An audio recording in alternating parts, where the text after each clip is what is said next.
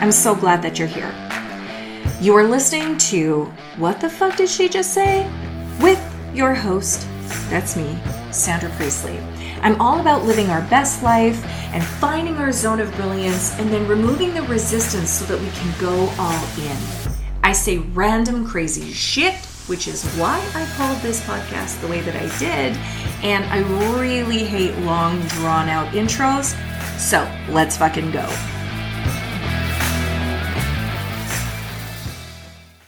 Years ago, I went to watch Oprah live. Now, this was a highlight for me because even though I was way, way back there, I needed to watch on the Jumbotron because I couldn't see her close enough. But it was such a highlight for me because I had literally grown up with Oprah. I always used to say, and I still do, that I was raised by my grandma, my mother, and Oprah Winfrey. Because every single day after school, I would come home, I would rush home, and I would watch the Oprah Winfrey Show every day. We had two channels at that time, lived in the country. We had two channels, 5 and 8. And I rushed off the bus so that I could watch the beginning of Oprah. And it was probably the very beginning of my obsession with personal development. Every single day, I was so excited to see what was happening on the Oprah show. What were we going to learn today? One of those days, I happened to learn about feng shui. And it was like this mind blowing, oh my gosh, Oprah uses this thing called feng shui.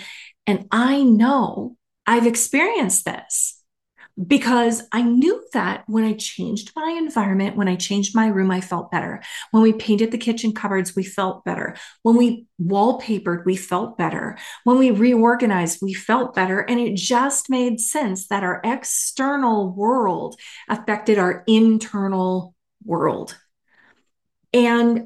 But that was just one thing, right? Like she would interview people that just, they're still the people that impact me today. Eckhart Tolle and The Power of Now. That book changed my life. And as a dyslexic person, it's rare that I read a book from cover to cover. In fact, I probably have only read maybe 5. But that is one that I read. Also, The Four Agreements, Don Miguel Ruiz. Those are my two faves. Those are my two faves. There was another book that she had the author on the Oprah show, and the book was called The Gift of Fear. And it was really about listening to your intuition. And when you feel that fear, like it's your intuition talking to you. And so, those were just a few of them, but I found the questions that she asked so damned inspiring. I loved the interview process itself. And so when I got the opportunity to go watch Oprah live, it was like, oh, I can't wait. Yes, I'm so excited. So we went, we sat in the nosebleeds, we watched her in her beautiful red dress on the Jumbotron. I could see her, but it was a long ways away. We're in a hockey rink. And an NHL hockey rink. And so as we were talking, there was a couple things that she said that were just so pivotal. And she was talking about her life. She talked about the whispers and the thread. And if you've listened to Oprah before, you'll know that she often says, like, if you have an opportunity to listen to the whispers, you don't have to be able to hear the screams, right? Like just listen in to those little tiny whispers as life goes on. But she also talks about the thread. It's like the thread of your life. And she talked about her life, and she talked about how everything really, there was a golden thread that tied everything together to get her to the place where she was with the Oprah Winfrey Show, and like continuing on now. And I was just so happy to be there. And then she started talking about like belief and identity. And I was right there with her. And one of the things that she said that I often quote still, I quote Oprah all the time, but one of the things she said is be careful with your words because what follows I am is what you become. And I still remember she said it with this beautiful accent. It's like, I'm so tired. You know, the Oprah, the how she speaks. I'm so tired. If you say repeatedly, I'm so tired, you become tired. You literally are affirming to the universe the damn thing you don't want. I'm so broke. I'm so tired. I'm so lazy. I'm so huge. I'm so stupid. I'm so unlovable. I'm so brilliant. Like, careful what you say after I am, because you can literally speak what you want into the world instead of what you don't want. And so I was thinking about this the other day, and I was thinking about in terms of the things that I am saying I am for. And we were talking about it in the Power Project, which, if you're not in there, what the hell are you doing? You need to be in there. The Power Project is my 365-day container. It's a quest, a journaling quest, a transformation quest, really. And I created this because it wasn't out there. I created this 365-day project because I knew that my our subconscious thoughts, they say anyway, I don't know how they can prove this, but our subconscious thoughts are in control of our behaviors 95% of our time of the time. So if we want to change our behaviors, if we want to remove the resistance, if we want to be able to take risks, if we want to be able to say other things to ourselves, we want to be able to affirm different things, if we want to change our lives, we have to reprogram our subconscious mind. And how can we reprogram it if we don't know what the fuck is going on back there? It's in our subconscious. We don't always know, but journaling is the way to access it. And so I created this project and I needed it to be 365 days because I knew that I could be on my own for, let's say, 20 days. But I wanted a quest that really challenged me, and I wanted to see really what would 365 days do. I mean, the so much like we've been doing this now for since January, and it's end of February as I'm recording this. So in 2 months already, my life feels like it's changed. So much has changed. I have literally taken steps and taken risks, but I've started on doing things that I have resisted doing forever. Like things that I thought I really should do that, but I just felt resistance for. All of a sudden, I was inspired to do it. And was I really working on it? No, it seems like it's just a complete fucking byproduct of the journaling that I'm doing every day, even if journaling is just gratitude, even if journaling is just me starting out with a pen and paper and starting to write out. I have no idea what the fuck I'm going to write today. But here I am. I'm showing the fuck up and good for me. And so my goal in this power project is really just make women think differently and journal their way through it and see what things we can uncover in our lives, see how we can transform our lives. And I started thinking about identity. I started thinking about the I am statement of Oprah. And I really thought about how we say so much to ourselves. Sometimes it becomes something that we own in the negative. And I'll give you an example. When my kids were younger, particularly with my son, I knew when he was in like kindergarten, I knew I could see that he was reversing his B's and D's. He was reversing his P's and Q's. He was reversing his, like he was interchanging E's, capital E's and threes.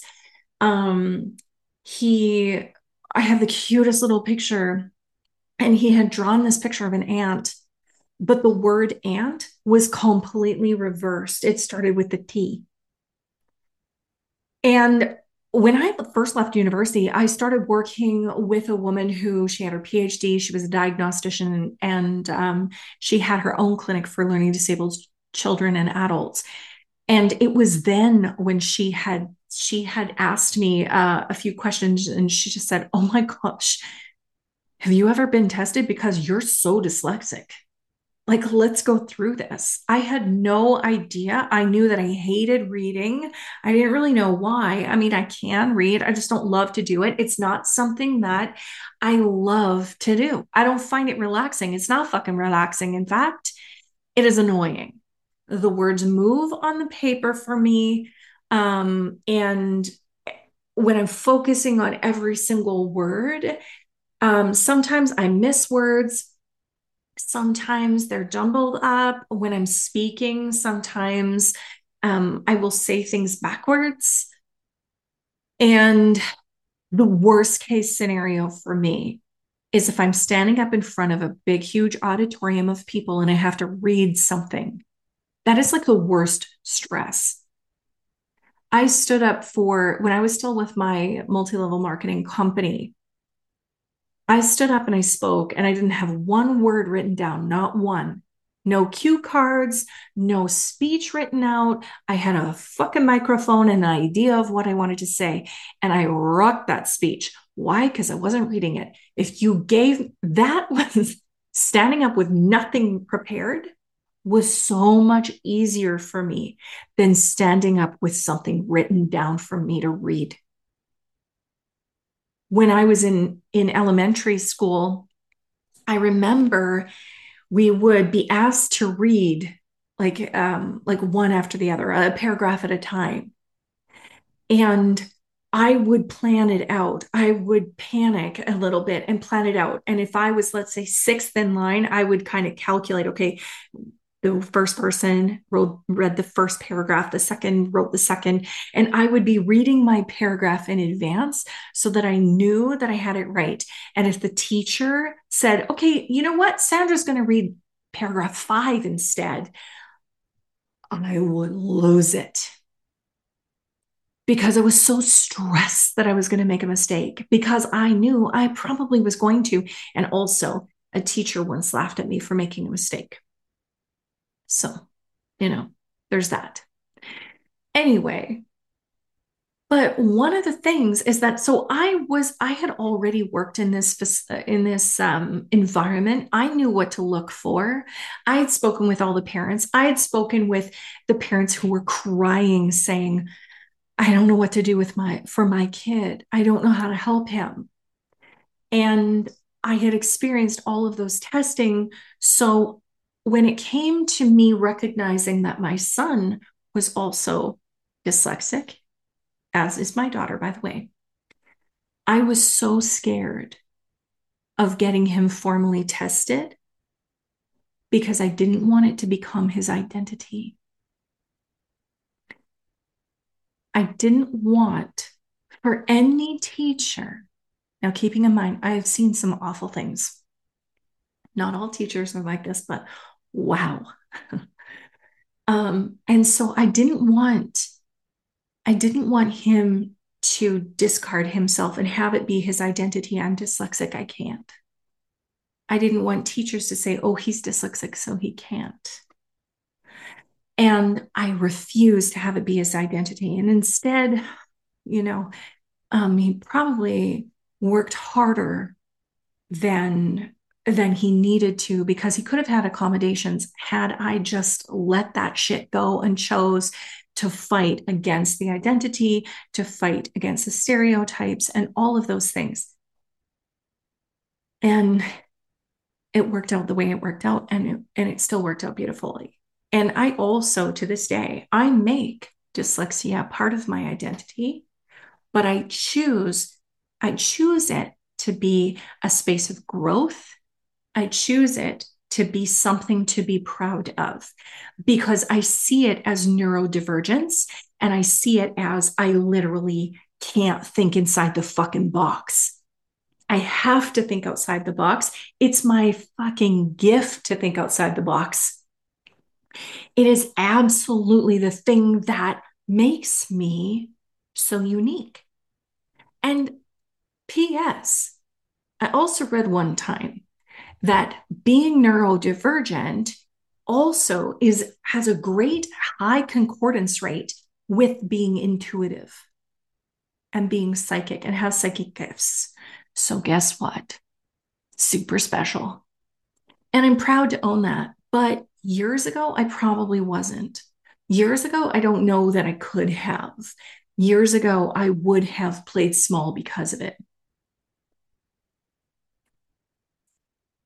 Then later in years, when I was working as a parole officer, I was working as a case manager, and I continually saw this people coming to me that I was working with that would hold an identity that held them back.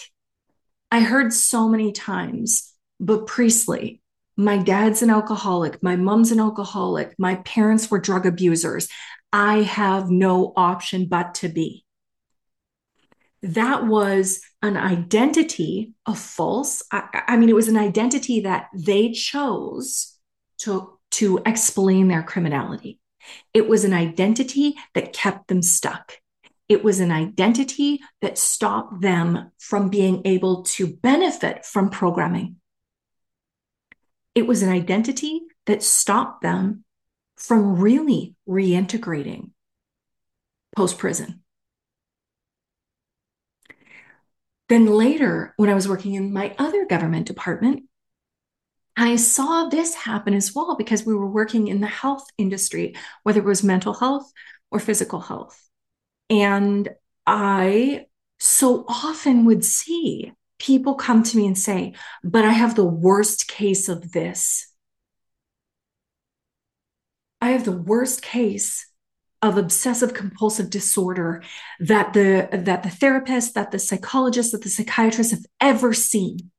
The worst case ever. And I had a conversation one day with it was a team of people with and we were talking about this person who had OCD. And I was hearing that repeatedly from the professionals. I was hearing, well, this is the worst case I've ever seen. This is the worst case we've ever seen. And my response is, what the problem we've got now is that this person also believes that it is the worst case ever. And they have now made themselves special because of the worst case scenario. It becomes so difficult when you're stuck in this bubble of, I can't move forward because it's the worst case scenario. If it's me, I'm going to tell you the same exact thing. Well, it's difficult to lose weight because I'm in perimenopause. It's difficult for me to lose weight because I've done this, and this, and it's not going to work. Chronic stress is holding me back. The doctors don't know what to do. We can own our identities that keep us stuck. I would encourage you to take a look at what identities you have. What do you say after I am? And do you have a fixed mindset that has made you special because of this thing? And are you willing to let it go? Are you willing to reprogram it? Are you willing to even just stop saying, I am this? I'm the worst case of this. This is who I am.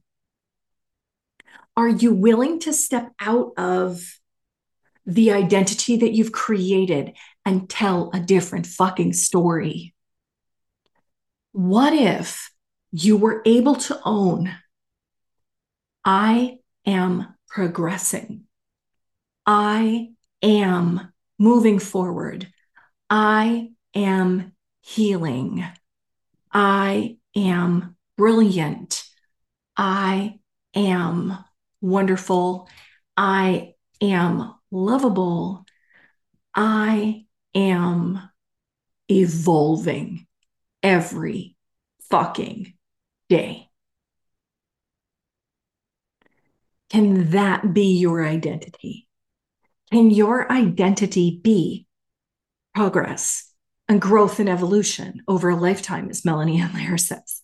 Can your identity be the person who is so damn involved in transformation? And that's it. Can your identity be the person who says, I am manifestation of everything that I desire? Can you do that?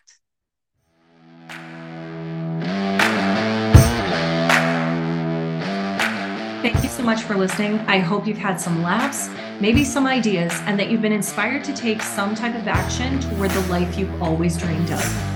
If you feel so called, I would love it if you would share with your besties and leave a review down below.